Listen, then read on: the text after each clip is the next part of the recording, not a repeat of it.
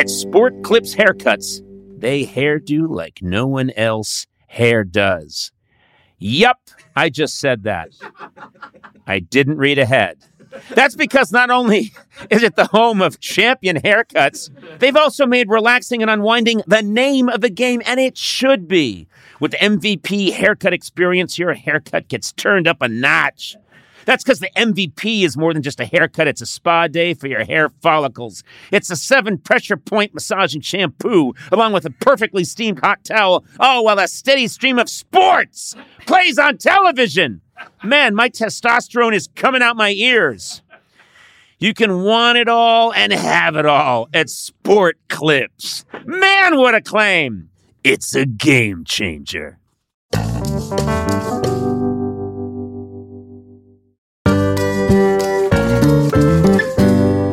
There's a lot to say when buying a new home or car, but only one thing to say that can help you protect them. Like a good neighbor, State Farm is there. Hear me? I did. I heard you. And just like that, a State Farm agent will be there to help you choose the coverage you need. You just say that and they show up. They come jumping out of a shrub. Oh, cool. No matter where you are in life, when you need the coverage options, your State Farm agent is there to help on the phone or in person. Like a good neighbor, State Farm is there.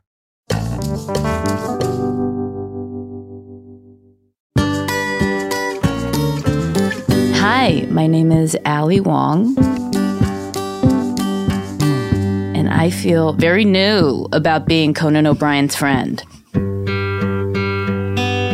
Fall is here, hear the yell, back to school, ring the bell, brand new shoes, walking blues, climb the fence, books and pens, I can tell that we are gonna be friends. Yes, I can tell that we are gonna be friends. Hey there, and welcome to Conan O'Brien Needs a Friend, my podcast, which started out as a little bit of silly foolishness and has really turned into a joyful experience. I have a lot of fun doing this. Appreciate that people listen to it, and I don't do this alone, parentheses, mostly alone. But I do have assistance. There's a lot of people helping me here, adding to this rich stew, if you will. I think I am the steak and the sauce in the stew. Really good Wagyu steak. Okay. But every stew also needs some peas.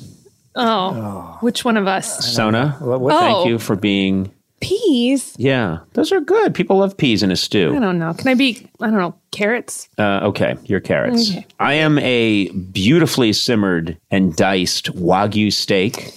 Excellent flavor. I'm also the savory broth. You are the carrots, I guess, now. Yeah. And then it's important, I think, to have a root vegetable, but not one that just fills bulk. Like okra? Yeah, like an okra, just a big root vegetable that's inexpensive, but adds a thickness to the sauce and fills it out. Makes it less expensive to make. Makes you feel like you're getting more than you're really getting. Yeah. Matt Gorley. Great to be here. Really good to have you here. Really good to be here. I mean, we are a good team. I know that the people listen, they think that, hey, you're tough on those guys, and I'm really not. You really are. I'm not. You really are. I'm not. What are you talking about? You all know that this is just I'm joking around, but after most podcasts, I take you guys out to a beautiful French restaurant and we have a wonderful meal. Yeah, do you remember that? I don't think that's ever happened, actually. I don't think so, no. I've taken you to some of the most expensive sushi. I've taken you to French restaurants. I flew you guys. You know the way Oprah flies her employees to different parts of the world on big trips? I've flown you guys. I flew you to Barcelona. Remember that? Oh, my God. I make reservations for you to go to restaurants after the podcast. That's the same thing as me taking you, isn't it? No, not at all. No, that's nothing like. Seems not to the me same. like the same thing. You know what? You're with me in spirit when I go to those restaurants. No, I'm not. You forget all of this the second you leave. That's true too. Yeah. I'll have no memory of this. No. I do think we're a good team. I do say that sincerely. I know people out there listening, but I do appreciate your hard work. Sona, you add a lot to this podcast. Matt, I know you do something. I swear to God, I know that you do a lot with editing and stuff. I don't know. I don't know what you do. I honestly don't know. But you're a good guy, and I know that you're working hard, and you're really revered in the podcast space. I don't know what to say. Other than, did you ever think the three of us would come together into something? This is weird to me still. Yeah. You know? Yeah. It's strange. You think it's strange? You don't see the three of us as a... It's funny. It's like we came together.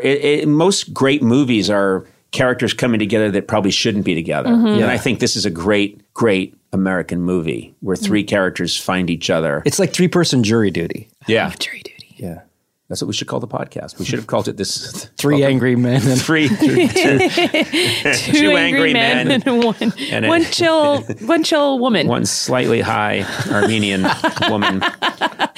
So specific. Well, they'll never think it's you. We're all very, very different. yeah. Yeah. We're different personalities. I think so. Yeah. You guys are a certain. No, I just Matt's like the fiery, angry one. Sona's the sort of cool, distant one, and then I think I'm the glue that holds us together. Let me ask you I don't this. If the three of us were to pull off a heist, what would our specialties be? Well, Sona would be the one that goes in and distracts everybody by playing this over-the-top character. Yeah, I The could do that. confidence man. I could do that. Confidence man. Yeah. You would definitely be the person that's in the van that's wearing the headset. Blind hacker. Yeah, the hacker, and you're the one that never gets out of the van, and you're the one that's saying, and then I'm George Clooney. Slash. Wait a minute. What? I'm the one that dangles on a thin rope. No, you're Carl Reiner.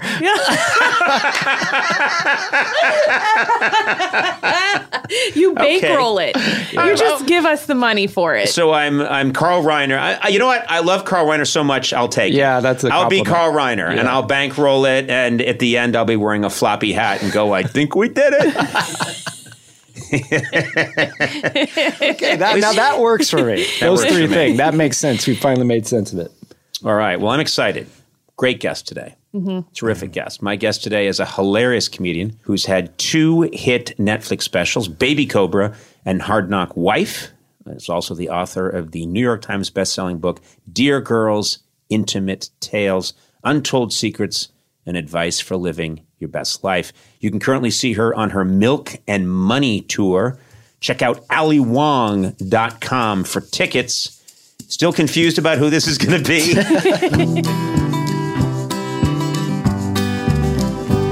Ali Wong is here. I saw you years ago. I was acting on a Chelsea Handler sitcom years ago here at the Warner Brothers lot. And I was at the gym working out on the elliptical, and I saw you come in working out with your trainer, and I was so excited. And I was on the elliptical, and it was a really hot day, and I hadn't drank that much water. And I was really excited to see you, and my nose started bleeding. Like old Japanese man in an anime porn. Yeah. I know the genre very well. I was so embarrassed and mortified that you might see me with blood gushing down on me. And then I took one of those rough paper towels that you wipe down the machine with afterwards to be polite. And then I pressed it up against my nose and I ran out of the gym. Oh my God, I'm sorry. Yeah. I wish you would said hi. Because that's my turn on.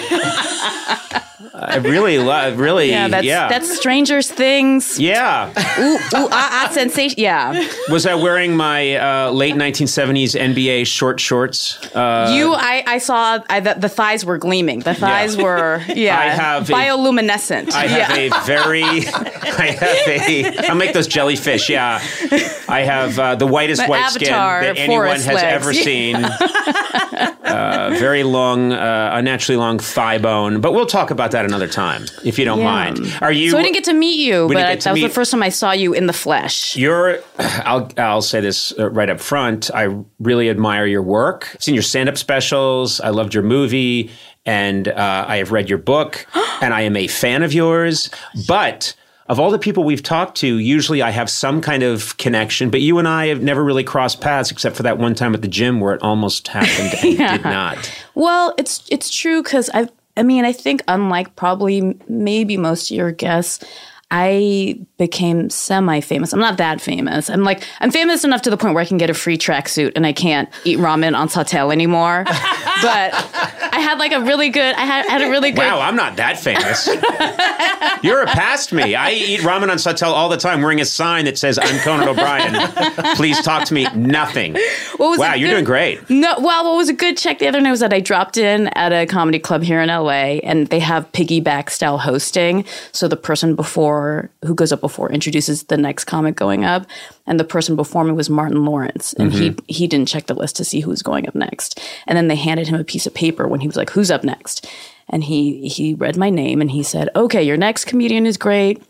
Please welcome to the stage, Ali Wang." Oh. And I was like, I'm so excited that he expected a Chinese Muslim man to come on stage. That means this is the perfect level of fame I want to be at.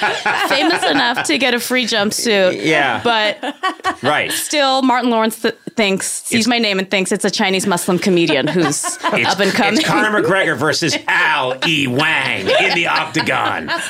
Who will survive? So it's like, so I've been famous for like maybe semi-famous since I was 34, which is pretty late compared to a lot of people. So I think that's probably, it's been, only 3 years since, 3 or 4 years since Baby Cobra came out. It came out in 2016. Oh, is that 3 years now? Yeah, so it makes sense that we wouldn't Time is cross accelerating paths. too. I'm quite a bit older than you, and time will accelerate to the point where things that you swore happened 2 days ago happened 6 years ago. Yeah. Before this podcast is done, I'll have been dead for a year. I mean, this episode, not the actual series. We were talking just before we went on mic about you're wearing like a jumpsuit. I made some comment about it, or I said, "Oh, you look nice," and you made some self-deprecating remark about what you're wearing. Yes, and I immediately said, "Sexy Ghostbuster." That's not self-deprecating. I said sexy. Yeah, and Ghostbuster's cool. Ghostbusters is a boner killer for me right away. But then again, and most things are for me. But what about combining with the nosebleed, with a nice 11 nosebleed? There we go. Yeah. Back. I'm back. Sorry, Sona. This is what you signed up for. You signed up for this. I apologize. I'm an assistant of 10 years, Sona Mosesian, and she's horrified by everything I say. Yes. But I was reminded of a line from your movie, Always Be My Maybe, where that was what I thought of right away, which is when you're making fun of your love interest on and off again, and he's wearing a jumpsuit, and you said, "You look like a homeless astronaut." And I was like, "Oh, that's a good line." And it's filled with, you're a very good writer. When I look at your stand-up and your work, I can tell, you really thought about this before you went out there. Yeah, it's a lot about word choice. And I think that's a really boring answer when some people ask me to give them advice. And I'm like, well, you have to have good word choice. And then behind that is just really good instinct combined with like work ethic. Right. But yeah, I work really hard on the writing. And when I do work out my jokes, I do that thing where I'll show up at a club. Oh, I've heard about this. And I'll speak in this very sort of like ASMR kind of voice, and I won't really put any performance into the joke. And I'll speak really like, it's kind of like Clint Eastwood almost, but like I'll speak very softly and kind of monotone just to see if the writing holds. And I'll put very little performance. You don't want to give it any hamburger helper of energy or anything, just to see if this joke is really strong. I should be able to just whisper it and people will appreciate the construction and laugh. Right. And then sometimes sometimes the writing is not good enough. And I did that whole whispery voice thing. And then people walk away thinking, oh my God, she's lost it. She's a terrible comedian. Yeah. It was totally a fluke. And I'm totally okay with that. And that's another, I think, like secret strength. It's like word choice and being comfortable with bombing in front of people who did not pay to see you specifically. Right. But the fact that you're able to say, no, I'm going to go out and I'm going to test these jokes just on their merits to make sure they're really strong. And then I'll add performance energy and confidence. Yeah, I mean, still when I'm in town, I'm on the road a lot. But when I'm in town, I still go up 4 times a week. But that's like nothing compared to what it used to be. I think when I was living in New York, there was one night I think I went up, I did 9 sets. Yeah. It would be normal for me to do 6 sets in a night, but there was one night where I did like 9. Yeah. Yeah. And I just really like doing sets. I love stand-up comedy. It's my favorite art form. This is an area that I have to ask you about because I'm fascinated by it. You talk about it in your book, and you just mentioned it here, that you're no better way to say it, you're really good at not giving a fuck. I think it's early in your book or your dedication. You say you're thanking, is it my father? Your father who taught you not to give a fuck. And I thought, I never learned that. And I've always thought that might be one of my, I have many flaws, but one of my big Achilles heels is that I always care so much. I care too much about what other people think. And one of my motivators when I get out in front of people is I so despise the feeling of bombing. It's the scare. I would rather be shot with a gun than bomb. I'd rather have to go to the hospital than have people really think I did a bad job. Yeah. And that feeling is so horrible that I do any kind of preparation I can to avoid it. Yeah. Is that cultural? What is that? It's from my family, I think, specifically because I grew up in a very unconventional Asian American family that was really not concerned about saving face. They weren't concerned about academics. My dad, I mean, I don't know. I don't know where my dad got this, but he always had this spirit of giving zero fucks about what other people thought. And at one point in his life, I think maybe when I was like 10, he decided, you know what? Buttons and zippers on pants are overrated. Pajama pants, we can all agree, are the most comfortable things in the world. He's not wrong. Specifically, Kirkland signature flannel pajama pants. And so he just had them, because he was like a short man. He had to have like a foot cut off at the tailor. And he had like 12 pairs of pajama pants cut off. And he just wore pajama pants. Fantastic. Yeah, like Andre 3000. Yeah. And then he wore that with like an Adidas jacket. It was like this accidental old, hipster. Right. And he accidentally was the coolest guy on the planet. He looked so sophistifunk. And he really didn't care about, he would if he had to fart, he would do it so loudly at the most inappropriate places, like during mass, on Christmas, in a library, during a lecture, and during like a classical music performance. And his timing, it seemed on purpose, but it was really he just didn't care. He was like, I got to do what I got to do. And you can deal with it however you please. and I do. God bless him. And I do care deeply about what my family think and what my friends think. I'm very sensitive about that. So I felt so free when I got up, in front of an anonymous crowd. There's so much power in anonymity for an audience. That's why, when my friends are like, I want to come to your show, I'm like, please don't come to my show. Yeah, me too. I don't want people I know seeing me do anything. Yeah, but when it's like people who aren't my friends or family, I feel very liberated. But yeah, I think I mostly got it from my family. The other thing is that I grew up with siblings who are much older than me. So, oh God, I think my oldest sister is she's in her 50s. I'm 38. My other sister's 48, and my brother is, I think, 50. So I was an accident, or as I like to call it, a blessing. And by the time I was born, my siblings had really put my parents through the ringer. Right. And by the time I was in 8th grade, all my siblings had gone through some sort of major crisis. My brother got caught doing drugs a bunch of times. My other sister had dropped out of law school and she was in a really low place. My other sister fell off a cliff and got stuck in a hole and almost had to have her leg amputated. Wait a minute. That's something that doesn't happen in the 21st century. What are you talking about? Falling off a cliff. You don't fall. No, that's something that happens to caveman Og. I fell off a cliff and into a hole. She fell off a cliff into a hole and she had to get helicoptered out. Oh my God, that's terrible. And so by the time, she's okay now, but by the time I was born, by the time I was 10, my parents were like, just stay alive. The bar was low. The bar was so low.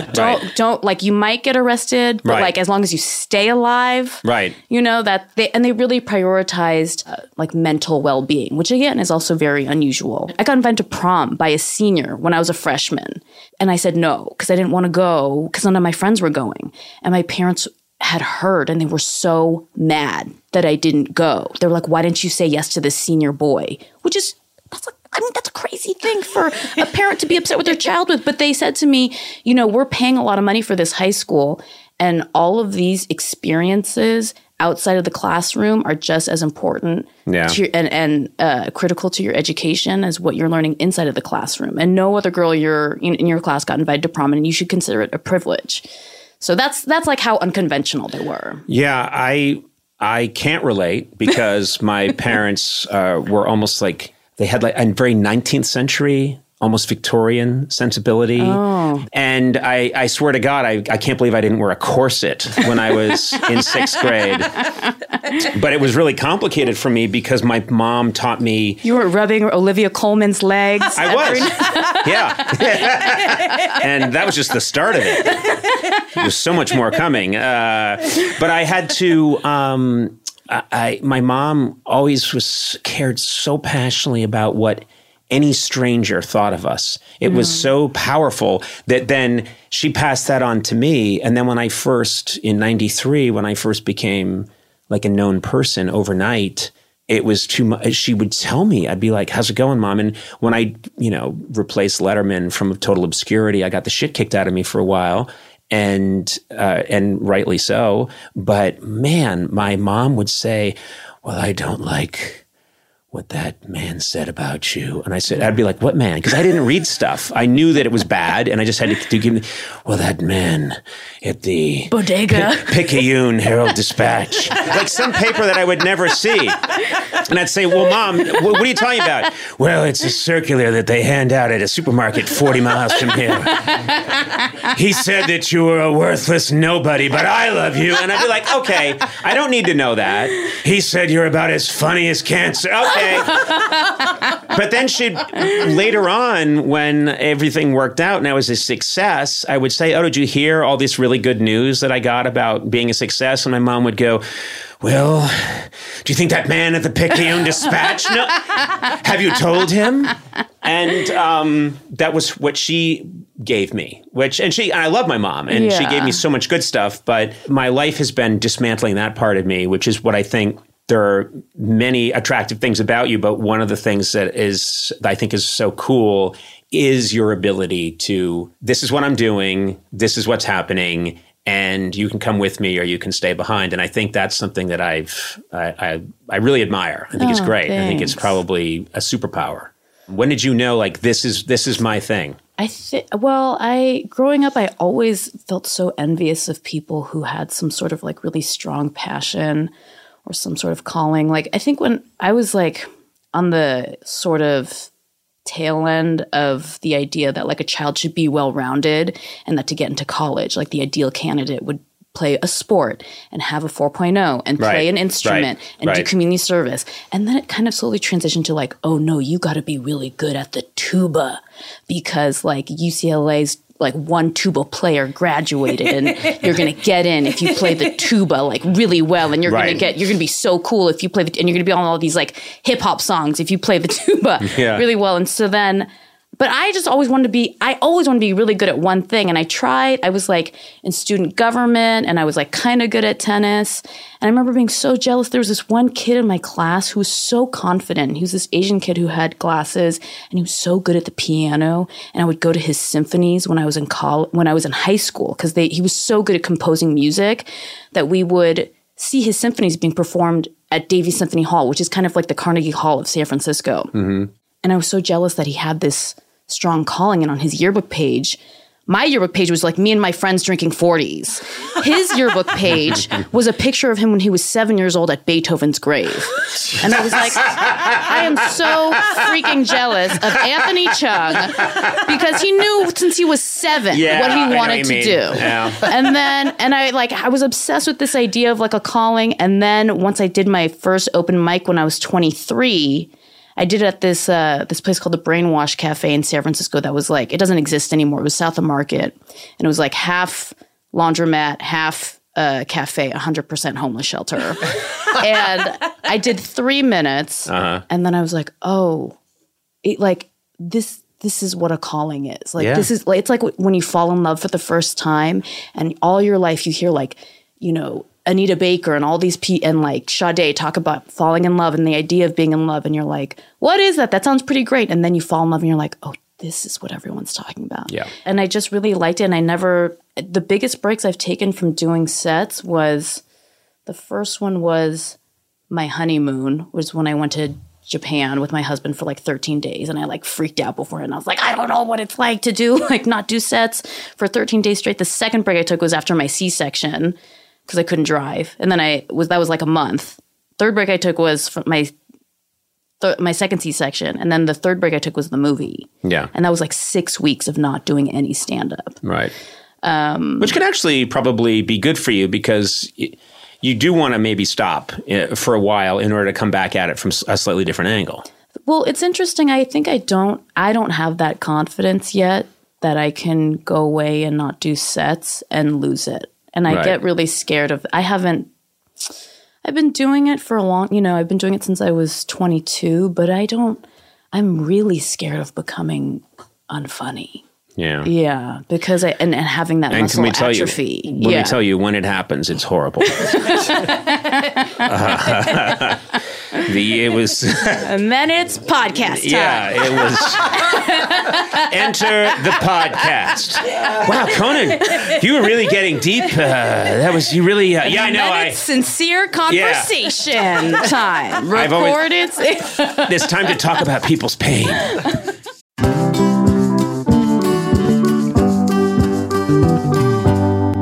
You know, it's incredible to have the flexibility to work in all sorts of places, whether it's taking video calls from the park or emailing large files while you're grocery shopping. Sona, this is good for you. Is it? Because you're always doing whatever work you do for me from fun locations. But I like blaming it on not having reception. I know, but you can't do that here. Working on the go seamlessly requires a strong network, which is why you should check out T-Mobile, Sona. Okay. Then you got no excuses. They're America's largest and fastest 5G network. With T-Mobile, you'll be covered in more places with the 5G speed you need for your life on the go. Plus, they also cover more highway miles with 5G than anybody else. Check it out if you don't believe me. Hey, Blay, you've got T-Mobile, right? I do. I was actually just up in the woods in Idlewild. It was fantastic for the weekend, and my T-Mobile didn't miss it. My T-Mobile phone didn't miss it. I wouldn't think you'd need a cell phone because you speak so loudly into a microphone. Well, I had to look some stuff up. Just take it down. I didn't know what brunch was. I can hear him when the restaurant's open for brunch. Okay. So I used my T-Mobile coverage to check out brunch. That's all right. Anyway, wherever you are, take it from the loud-speaking Blay. If you're on the go, you want to be in the know, you want to make the show. What? T-Mobile. Okay. That's the one for you. That was I should have rhymed it with go. Anyway, find out more at T-Mobile.com/network today. Coverage not available in some areas. Fastest based on median overall combined 5G speeds, according to analysis by Ookla of Speed Test Intelligence data Q3 2023. See 5G device coverage and access details at T-Mobile.com.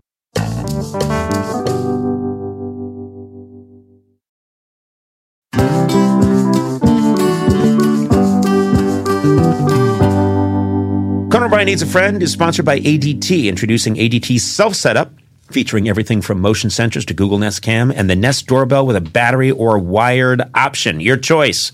Easily install the ADT self-setup security system at your convenience. You don't need heavy-duty tools. And if you do need help, ADT can provide virtual assistance along the way. Self-setup from ADT grows, moves, and adapts as your needs change. You can add more products at any time, and your system easily moves wherever life takes you. It also features Nest Cams that can tell the difference between a person, an animal, a vehicle, or with the Nest doorbell, even a package. These things are getting so smart. Plus, when every second counts, you can trust ADT's 24/7 professional monitoring. You can view video of an alarm event and verify or cancel an alarm with just one quick tap. Now, everyone can get trusted security from ADT installed your way with no long-term contracts. When the most trusted name in home security adds the intelligence of Google, well, you've got a home with no worries. Go to ADT.com today or call 1-800-ADT-ASAP. Google, Nest Cam, Nest Doorbell, and Nest Aware are all trademarks of Google, LLC.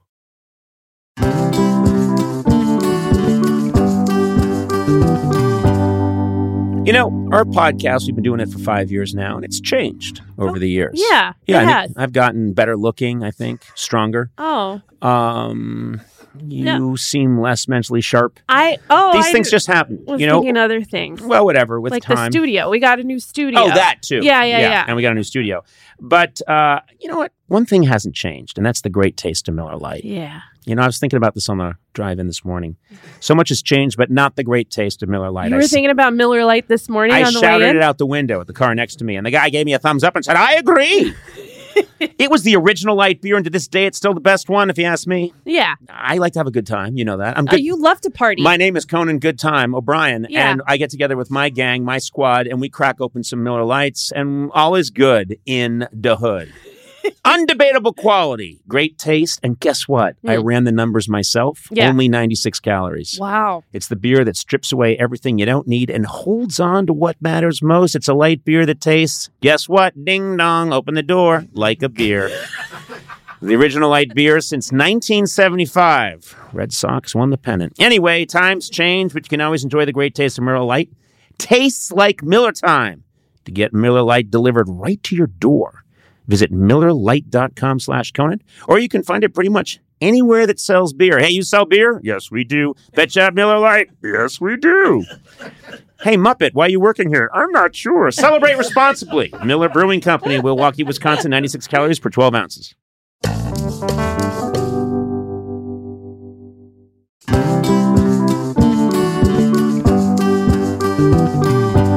I've noticed that many times over the years that, you know, I always think comedy is hard all the time. It is always hard.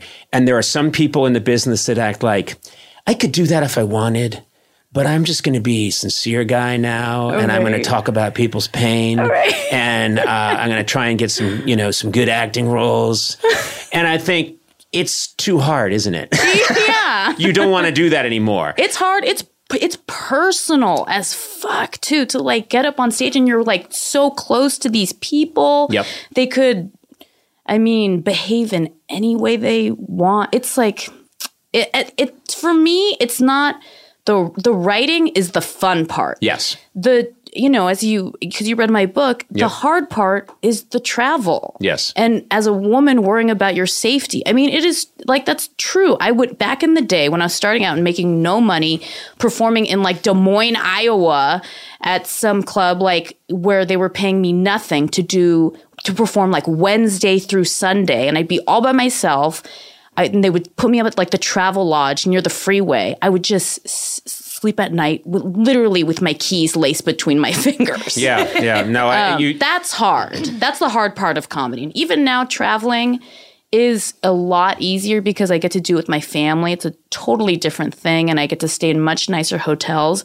But it's a lot to get on and off airplanes and not sleep in your own bed. Times that I have been on a tour, it's been 2 times I've been on a tour, and initially I loved the travel. I loved the hotel. I loved the sound check.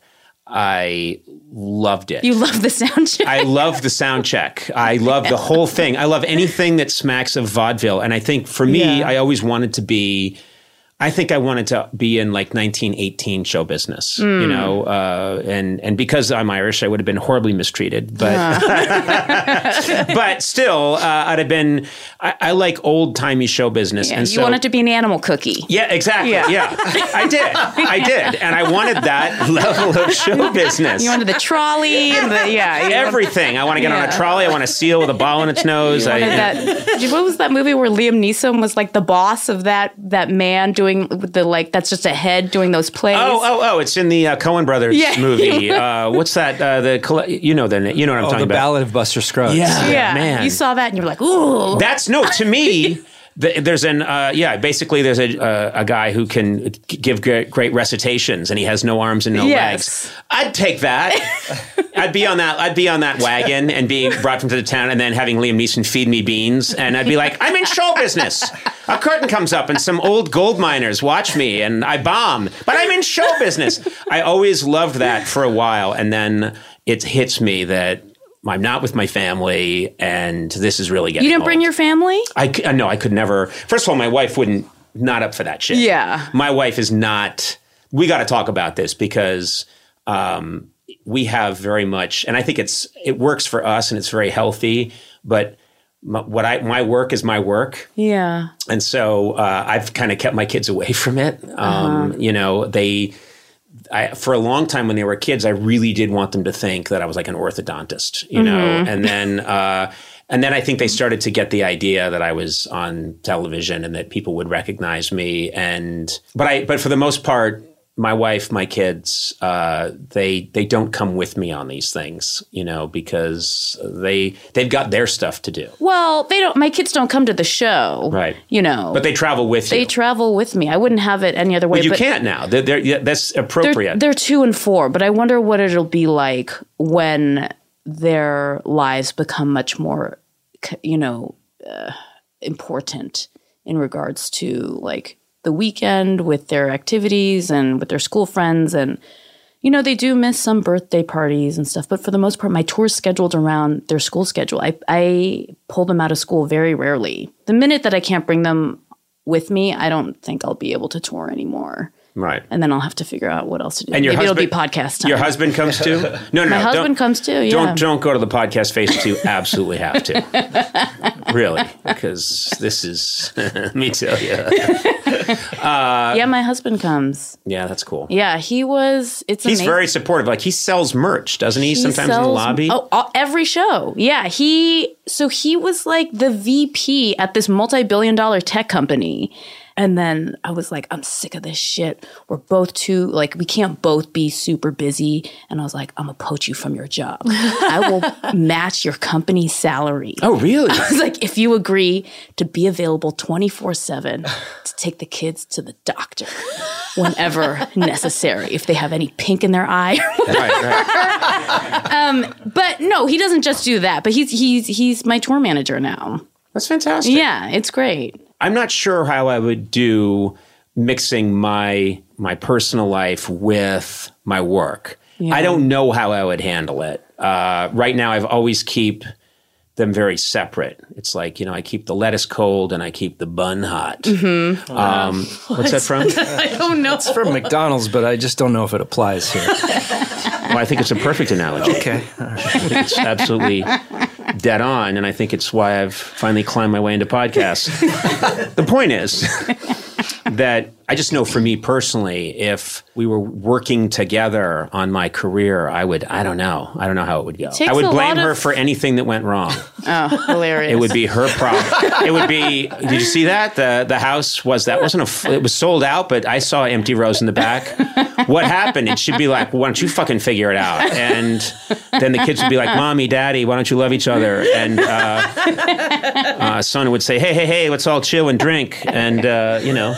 That's me? Yeah, that's you. Yeah. You're always pushing wine on us in these scenarios. This is a very small. He's been my tour manager for, you know, we've been on tour for a year and a half. When he met me, I was like a sewer peasant in New York.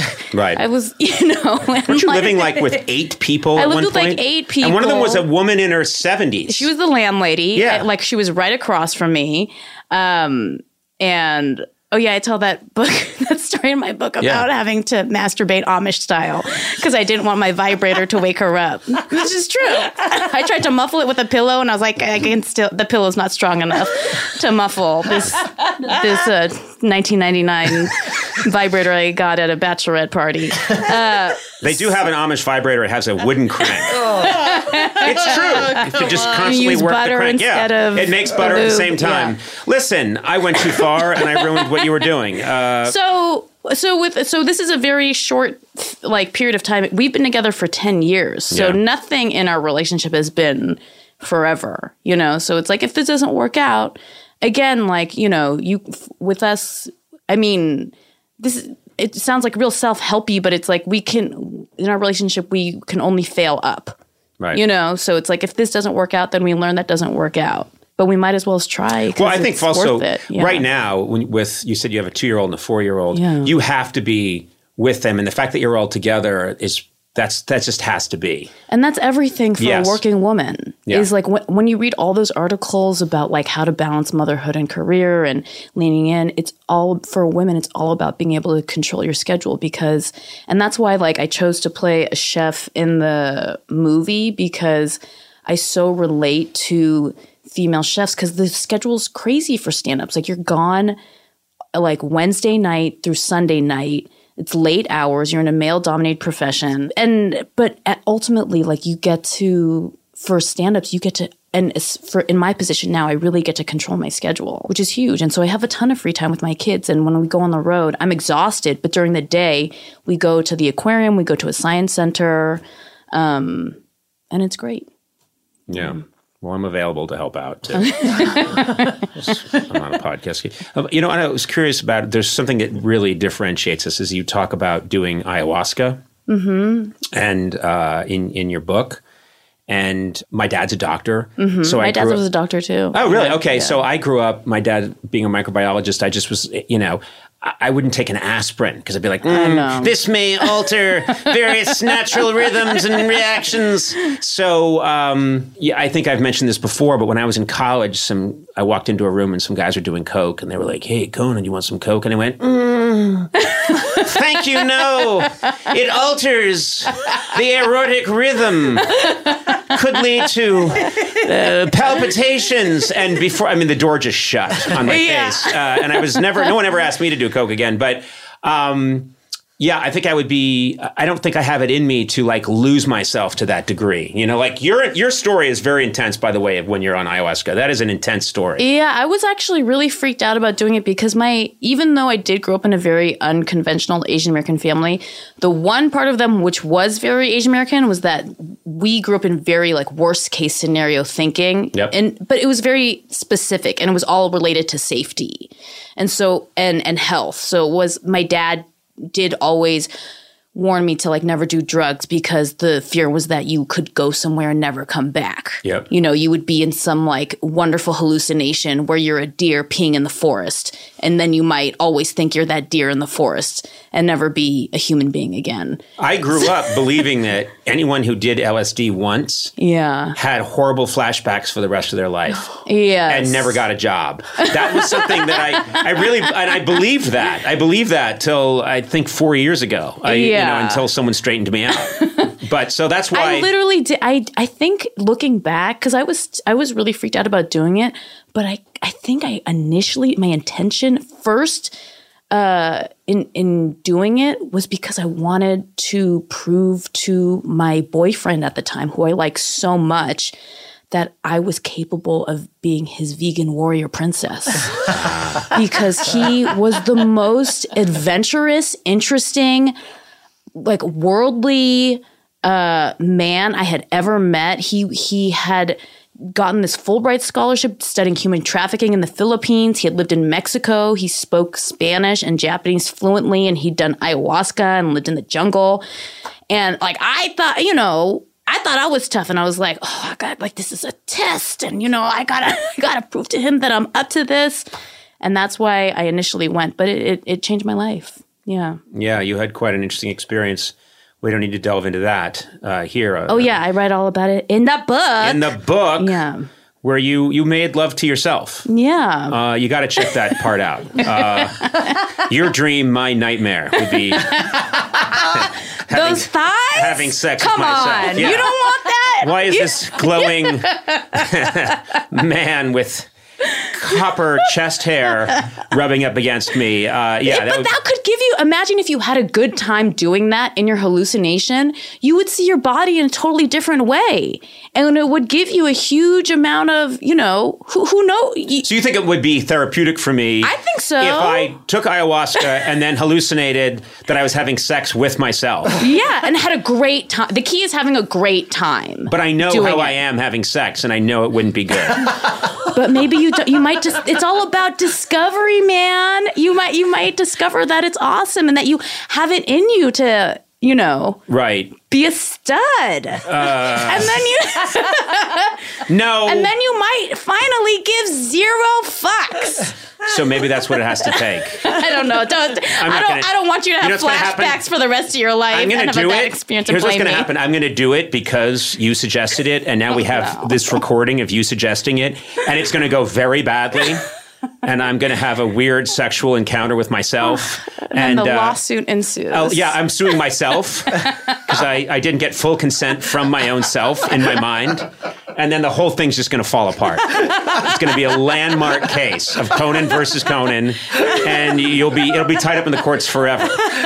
Because I am a litigious bastard, and so is he. You'll cancel yourself. I'll cancel myself out. Yeah, and up there with things, because it's so funny. My favorite people always present so many, like they inhabit so many contradictions, and you have such a strong work ethic, and you seem like this totally in charge, in control professional person. And then you talk about all the shoplifting that you did back in the day. Yeah. And I bring that up because my assistant has also done some shoplifting in her day. I shoplifted a lot. When you were a teenager? Yeah. You were like yesterday. There was this Wet n Wild lipstick I could not resist at CVS, and it was so pink and so shimmery, and it was just... And what was it about stealing it? I don't. Is that a thrill? I mean, you could afford the Wet n Wild lipstick, couldn't you? I mean, when I was younger, that's just what that was like the culture. All little girls did that because they didn't want to ask their. It was. I did it when I was like in 8th grade, and it was because we didn't want to ask our parents to buy us makeup. Got it. It was just like. I think that was it, and it was very exciting. Yeah. Sona, you were quite a bit older, I believe. I was. You know what? I have to admit, the last time I stole something was maybe 10 years ago when I was in my 20s. Oh, yeah, that's all right. It's just, I like the rush of it. It was. She stole it from the showroom. I liked the you saw excitement. Fast and the Furious, and you were like, oh my god, it was an adrenaline rush. Yeah, I am going to be Vin Diesel's vegan warrior princess and show him. What did you steal? I used to steal the last thing I stole, I think, was from Urban Outfitters. I stole a headband. Oh, yeah. And I wore it and walked out in front of all the employees as if, I'm stealing this. Yeah. It just felt... and you loved it. It was a rush. Yeah. Yeah. Yeah. But I haven't done it in a while. I worked at Urban Outfitters, and for like a year when I was a teenager, and they would pat us down before we left work and check the insides of our socks. What? They would pat around their ankles and look. Yeah, because so many employees would shoplift. Oh. I mean, that was because... What can you fit in your sock? Earrings. Yeah. Okay, all right. Rings. All right. Socks. All those doodads. Yeah. You should just wear 30 pairs of socks. Yeah. Your feet you look like just massive feet walking out of the store. I didn't steal. Never? Nothing. I remember very clearly the time I stole, which is I was in nursery school, and they put out a little box. They put out a big box of just junky toys for us to play with, and there was a little toy camera that kind of looked like a real camera, but it was a toy, and it was very small. Appealing. Very small. Yeah. And I loved it, and I just slipped it into my pocket and left the little nursery school at the end of the day, and that night couldn't sleep. And the next morning returned it and put it back in the box. Yeah. And that was my really sexy experience with shoplifting. Piece of shit toy. I spent so much time in front of audiences and wanting to always feel completely in control with myself, my body, everything. And then I think of the times that you've done these specials pregnant and very pregnant. And I think, I don't know, obviously I'm not meant to imagine what that's like. It's impossible for me to imagine what that's like, but to go out in front of audiences in what many people would think was a very vulnerable way when you're supposed to be projecting this absolute invulnerability is kind of mind-boggling to me. Yeah, I mean, and then I'll add to it, I really thought it was cool that so much of the material wasn't about you being pregnant. Do you know what I mean? Which I really thought was neat. It wasn't a set about you being pregnant. Yes, that gets mentioned, but there's a lot in there that's not about that. And I thought that was, I don't know, I thought that was very admirable. For the first stand-up special, I think I don't talk about being pregnant until 40 minutes in. Yeah. And then for the second stand-up special, I don't talk about being pregnant at all. Yes. Because I just didn't feel like it. Yeah. You know? Yeah. And for most of the time that I've been doing stand-up, I haven't done it pregnant because, you know, people have been like, are you going to do it for every single special? I'm like, that's not a sustainable career strategy. I can't. And, you know, that's not, you can't just be like a pregnant woman and, you know, expects the success doesn't come from being pregnant. Otherwise, like half the population, you know, could sell out the, you know, the Wiltern or whatever. But you have to deliver. It's like, again, it's also, about word choice and writing. You would need to have 12 children, which, again, you could do if you were one of my people. You could do that. But you would need to constantly be pregnant. And then a minute that you were delivered, you would be like, your manager, in this case, your husband would be saying, we need another child right away. I booked you in Peoria and you're supposed to be 4 months pregnant. Let's go. I can't. I'm pretty sure I'm not going to have any more kids.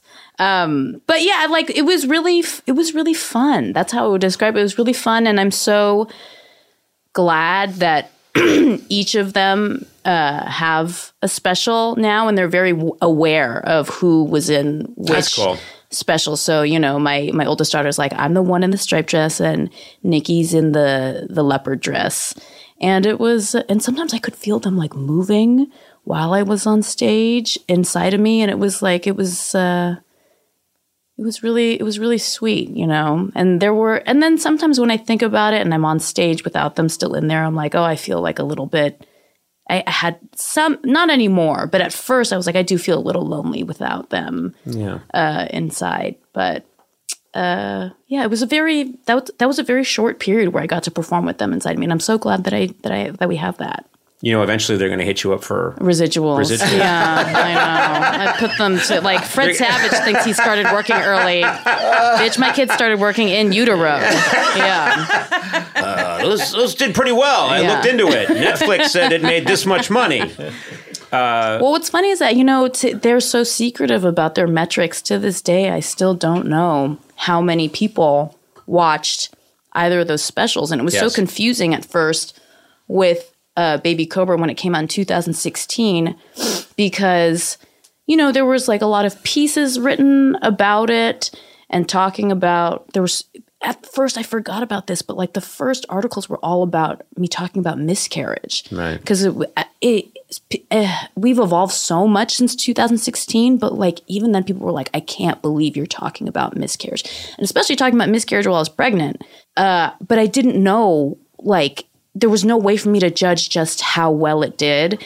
And that's a true story I tell in my second special about how when I was warming up to film Baby Cobra, I was pregnant and I was in San Francisco warming up doing 4 shows at Cobb's Comedy Club, which is a 500-seat theater.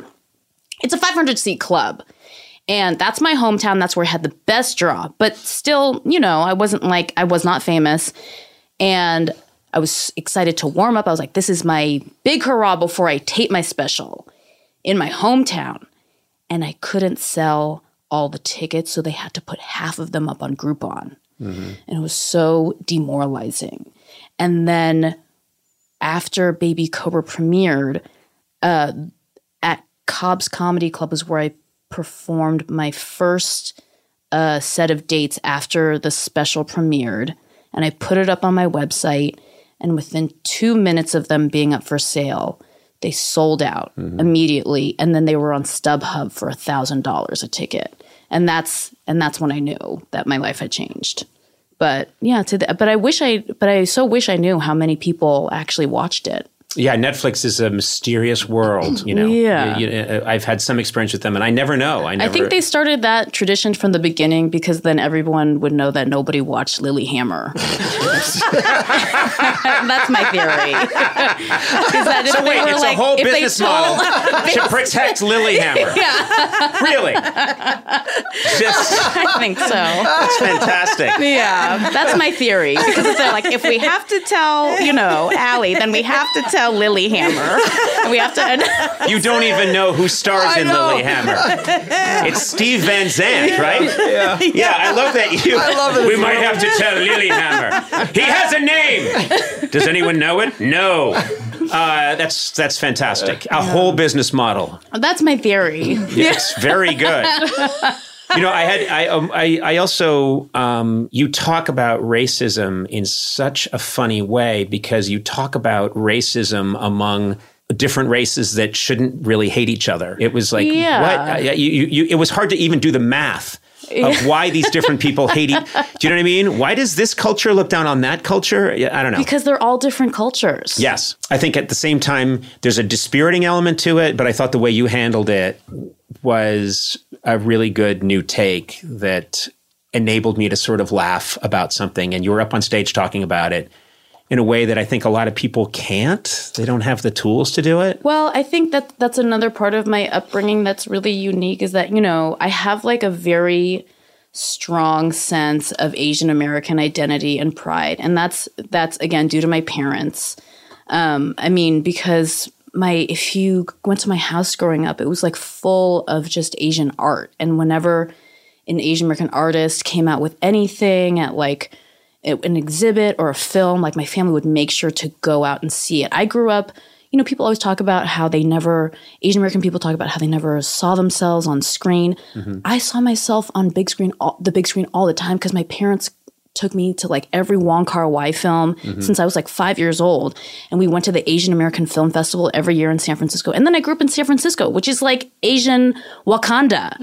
and then I went to UCLA, which is like the University of Caucasians lost among Asians. And so I didn't have to like struggle to convince myself that like we Asian Americans were capable of being charismatic and artistic and moving the culture forward, right? And of creating like great art. I didn't have to be convinced of that because I knew it deep in my cells and deep in my bones because I was raised that way, right? And so, and then I was an Asian American Studies major. So in terms of like with my identity and how I talk about race, and people always, try to get my brain and pick my brain about how I think about it. I'm like, oh, girl, I've been in flow state about like my racial identity for like a long time where it's like I don't even think about it. It's just I feel like a professional athlete playing tennis or something, So, and I'm very lucky, and that's all because of my parents. And now I try to do the same thing for my kids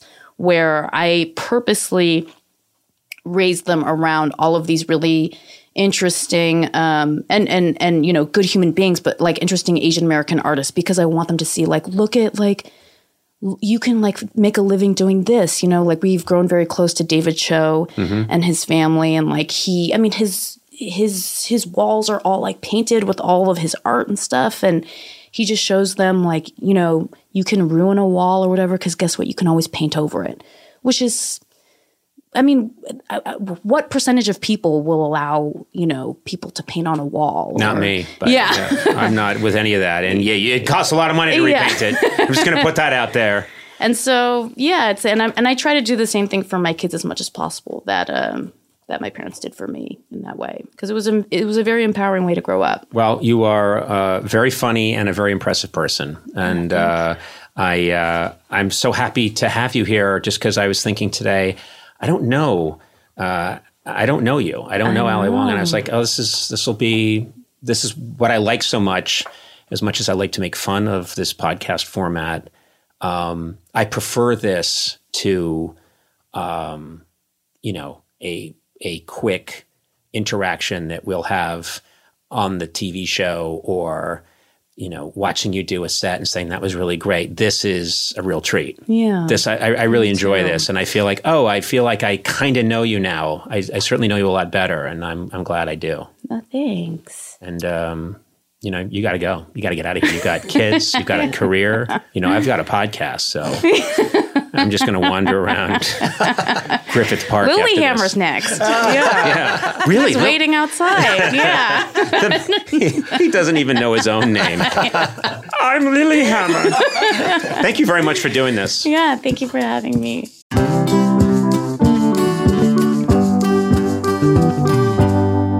If you work in B2B, this one's for you.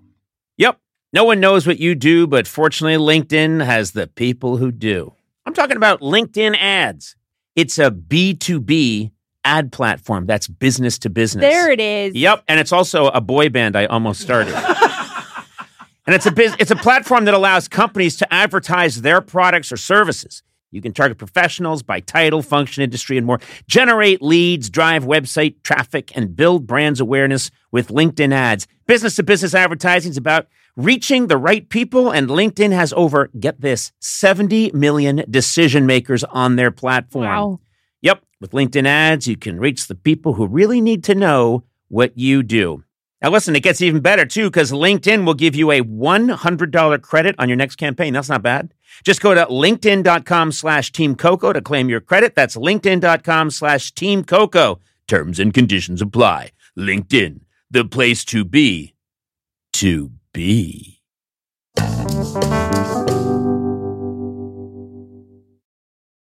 Hop, hop, hooray! Nordstrom Rack's got sweet deals on everything Easter, which is Sunday, March 31st. Get to Nordstrom Rack now and save on Kate Spade New York, Too Faced, Steve Madden, Calvin Klein, and more from just $30. Score great brands and great prices on Easter looks for everyone, plus spring decor, gifts, and all kinds of deliciousness. Rack up the deals today at your Nordstrom Rack store. What will you find? You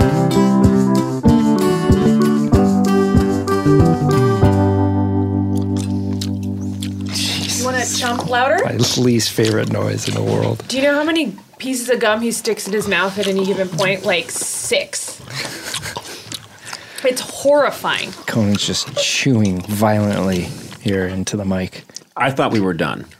And so I did what I do a lot, which is jam some gum in my mouth. And Sona, maybe you could tell people what my habit is, and this is a real habit. Well, for starters, you like very sweet, fruity gum. No calorie. Okay. No. Okay. Important. All right. Thanks for clearing that up. The world just judged you and then walked it back. It's an I important don't want detail. people to think that I'm getting 8 calories from my gum. I'm getting no calories and cancer from this gum. So everyone can calm down. Settle down.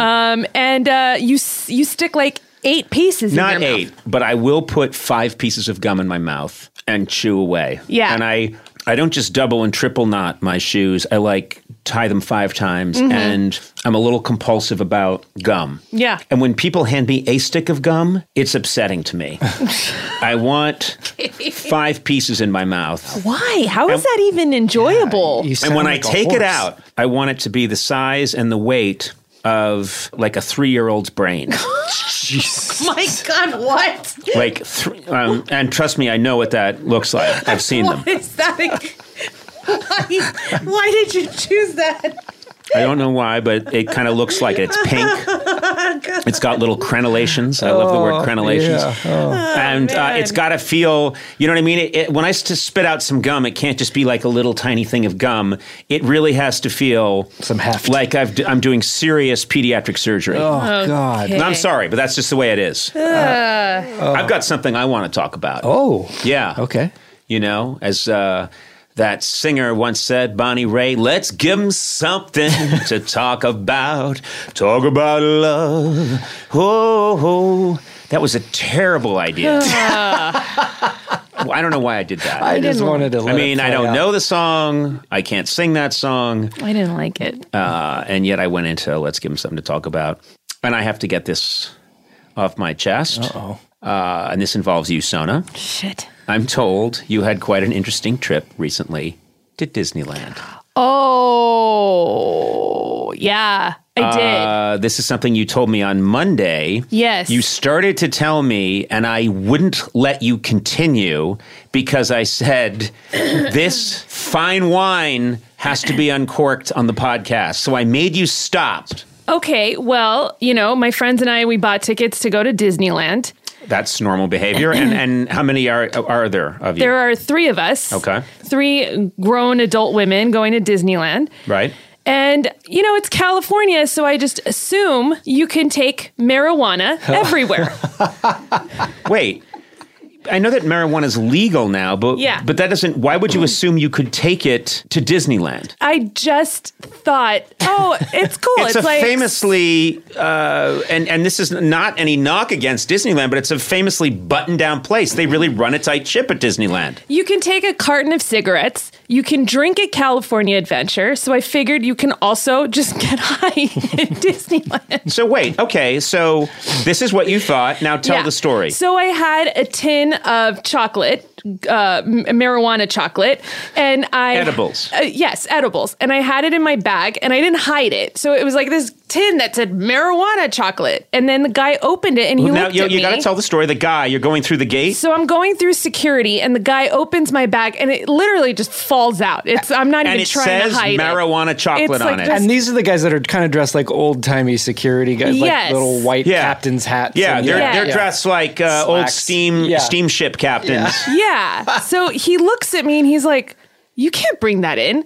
And I look at him and I'm like, it's California. He's like, no, you can't bring this in. It's California. California Adventure. Yeah, like a whole new adventure. Yeah, 7 knives fall out. You can't come in here with those. Hey, it's California. These are my California knives. So he's like, you have to dispose of it. So my friends and I go buy the trash can, and we're thinking, we're not going to dispose of this. Let's just put it in a Ziploc bag and put it in our pocket, and we'll walk in. And, we just didn't hide it right. So wait, they told you, you were directed by these old men dressed as steamboat captains to go over and throw out your marijuana. So we get to the trash can, and then we're putting it into a Ziploc bag, and 2 other security guards come up to us. And they're like, we see what you're doing. Oh my God. And we were incredible. like, we weren't trying to hide it. We're trying to just put the weed in a Ziploc so we can take it inside.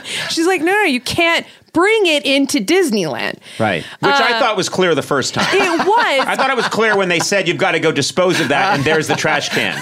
Was that not clear to you? It was, but you know what? Also, the guy who looked at me like, come on, try to hide it. The guy who first checked my bag. So I was like, this is like a secret. Like, obviously he's just saying like, hide it. It's cool. But he did not mean that. He meant get rid of it. Right. And I'm just going to say this because I'm a big fan of Disneyland and of the Disney Corporation and the products they make. When they say something, I listen. And so Disney, if you're listening, I want you to know I'm listening.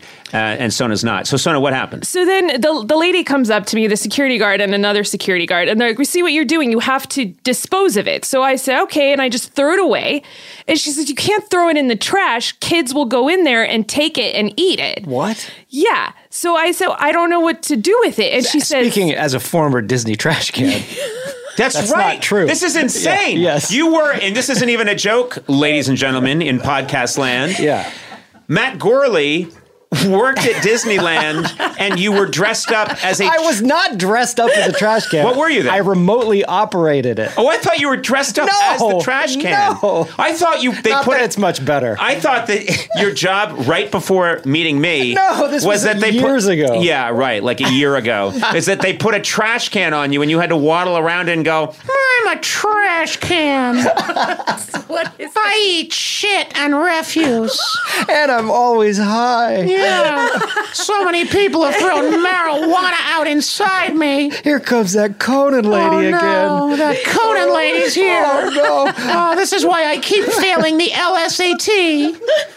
I want to be a lawyer, but I can't. LSAT. It's a trash can that dreams of being a lawyer. Yeah. Is actually really brilliant. But because you keep throwing marijuana out in its hatch, he's too high and he can't pass the LSAT. I'm doing This that? is a story I just created, and guess what? Disney, if you want it, it's yours. Oh my That's a God. great Pixar movie. Yeah. So the security guard comes up to us. She says, listen, either you dispose of it or your day ends here. For Mickey's sake, please make the right decision. Oh, this shit drives me crazy. Yeah. Someone used to work there. Wait. So she said, for Mickey's sake. And I said, whose sake? She goes, Mickey's. And I said, Mouse? She said, no, Rourke. For Mickey Rourke's sake, because look what drugs did to his career.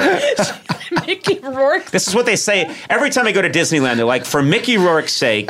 But this happens a lot. Anyway, it go did. ahead. So she like, really said for She said for Mickey's sake. They used to always say, like, have a Disney day with the managers and everything. It's gross. Don't say it's that. Weird. It's it what is they're weird. supposed to do. No, I'm not talking on I'm not going to have anyone badmouth. No, it's a cult back behind the walls. And yes, stuff you could there. tell. The way she was acting. It's very successsul. They make a lot of money, and I'd like to work for them someday. So Scientology. All right. So she said, for Mickey's sake. And I was like, Mouse? And she goes, Mickey's sake. And then I said, do they make you say that? And she said, And she said, no, I'm telling you, for Mickey's sake, you need to figure out what to do here. And I literally, for a second, stopped and thought, do I want to do Disneyland sober?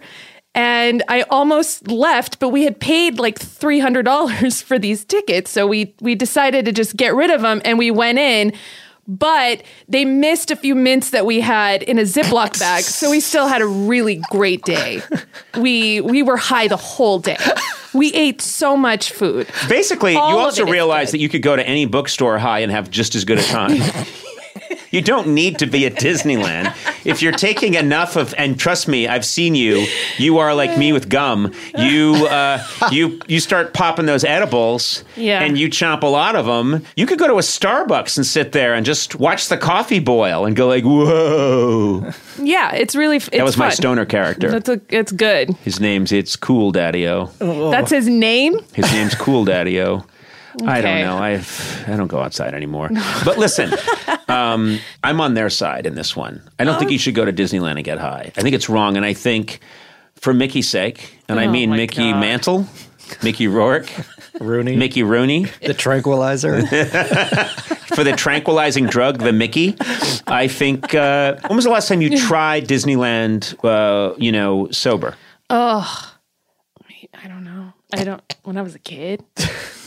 I don't know. Hey, I have a question. Why do they think children are going through the trash can there? I don't know. And eating stuff? I don't know. That was so dumb. And you know what we ended up doing was just leaving it on top of the trash can and walking in. So I don't. What? We threw it away, and then she opened the trash can and took it out of the trash can.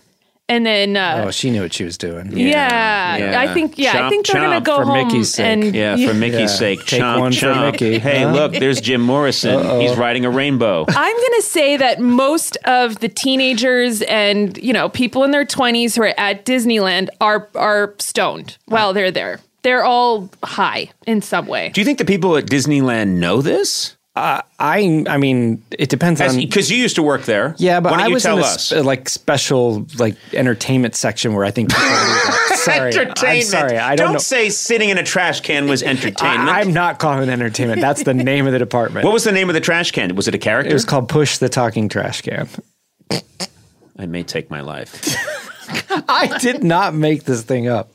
Getting sad. So you were Push the Magic Trash Can. Magic trash. Push the magic trash can.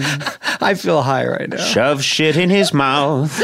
Push the talking trash can. Oh, sorry. And I was dressed just in regular clothes, and I had a remote control in a secret bag. You had a secret bag with a remote control. And a little mini microphone in my hand that I'd put up to my mouth, and I would just stand in the crowd, and I could hear people talk to it, and I would operate it, and it would modulate my voice like it was, just like a robot. And so what would you trash say to can. people? Like, give me your churro, or I'd go up to the other trash can and say, Sheila, I want a divorce. I almost got fired. Yeah. What if you had started going up and saying really incendiary things? At times, you'd have kids that would come up and don't belong in this country. Oh my God. We have too many of you. We're full, America. What if you became this incredibly conservative, awful trash can? Oh my God. I don't like the way things are going in this country. Disneyland would be so upset. It would cause so much trouble. Yeah. We would have... Or you started following certain people. I'm keeping an eye on you. There were kids that would kick it, and I would roll the trash can up to their parents and go, do something about your children. And they would just let it happen. Yeah. Your son's a sociopath. You'll be supporting him his entire life. Well, see ya. Wow, it would just be great if you went around and just said crazy things that caused riots. I've certainly considered it. Well, we learned a lot here. Yeah. Can I ask a question? Why are you trying to kiss up to what is Disney? that? Do you think they're gonna you're gonna be like a Marvel superhero? You know what I like to do as I enter this more mature phase of my career? I can't wait to see your Kumail Nanjiani picture. Well, listen, when I jacked. Yes, when I saw Kumail get jacked, I thought I could probably do that if I had surgery. If I had a torso transplant. No, I'm smart. I'm keeping my options open. You never know what's going to happen. I'm not going to burn a bridge with Disney. I'm not stupid. And I also want to say nice shout out to Texaco. Jesus. Oh, no. I'm serious. We need that fuel. Come on. Thanks for getting it. I'm not even kidding. I'm sick of people. Wee, wee, wee. You drive an electric car. I know, but Okay. I still go to the gas station and fill giant cans with gasoline. Why? I'm hoarding it. I have about 6,000 gallons Oh, God. of unleaded gasoline buried on my property here in Los Angeles, and I drive an electric car. That doesn't seem dangerous to you? Just to have combustible under All the subterranean? birds in my neighborhood are dead. They're all just. I have to sweep them off the grass. The point is this. We gotta get Here's out what of we've here. learned. We've learned that Sona can only go to Disneyland High. Yeah. We've learned that Matt, you lived inside a trash can and said horrible things to children and their parents when you worked at Disneyland. Yeah, most of that's true. And we learned that I drive an electric car, hoard gasoline, because I think that it's the right move for me and a safe move. We three, real cross-section of America. Yeah. Yeah. You know, I wish I had an ending, but I don't. That might have just been it. Conan O'Brien Needs a Friend, with Sona Movsesian and Conan O'Brien as himself. Produced by me, Matt Gorley. Executive produced by Adam Sachs and Jeff Ross at Team Coco and Colin Anderson and Chris Bannon at Earwolf. Theme song by the White Stripes. Incidental music by Jimmy Vivino. Our supervising producer is Aaron Blair, and our associate talent producer is Jennifer Samples. The show is engineered by Will Beckton. You can rate and review this show on Apple Podcasts, and you might find your review featured on a future episode. Got a question for Conan? Call the Team Coco hotline at 323-451-2821 and leave a message. It too could be featured on a future episode. And if you haven't already, please subscribe to Conan O'Brien Needs a Friend on Apple Podcasts, Stitcher, or wherever fine podcasts are downloaded. This has been a Team Coco production in association with Earwolf.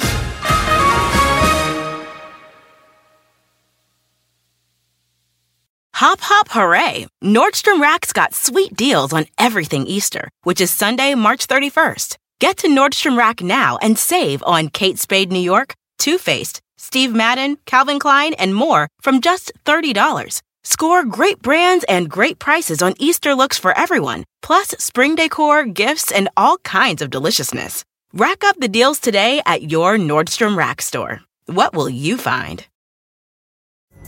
Pulling up to Mickey D's just for drinks? Oh yeah, that's me. Nothing extra, just perfection and a straw. Coming in hot for the coldest cups on the block. Because there are drinks. Then there are drinks from McDonald's. Mix things up with any size lemonade or sweet tea for $1.49. Perfect with our classic fries. Price and participation may vary. Cannot be combined with any other offer. Ba-da-ba-ba-ba.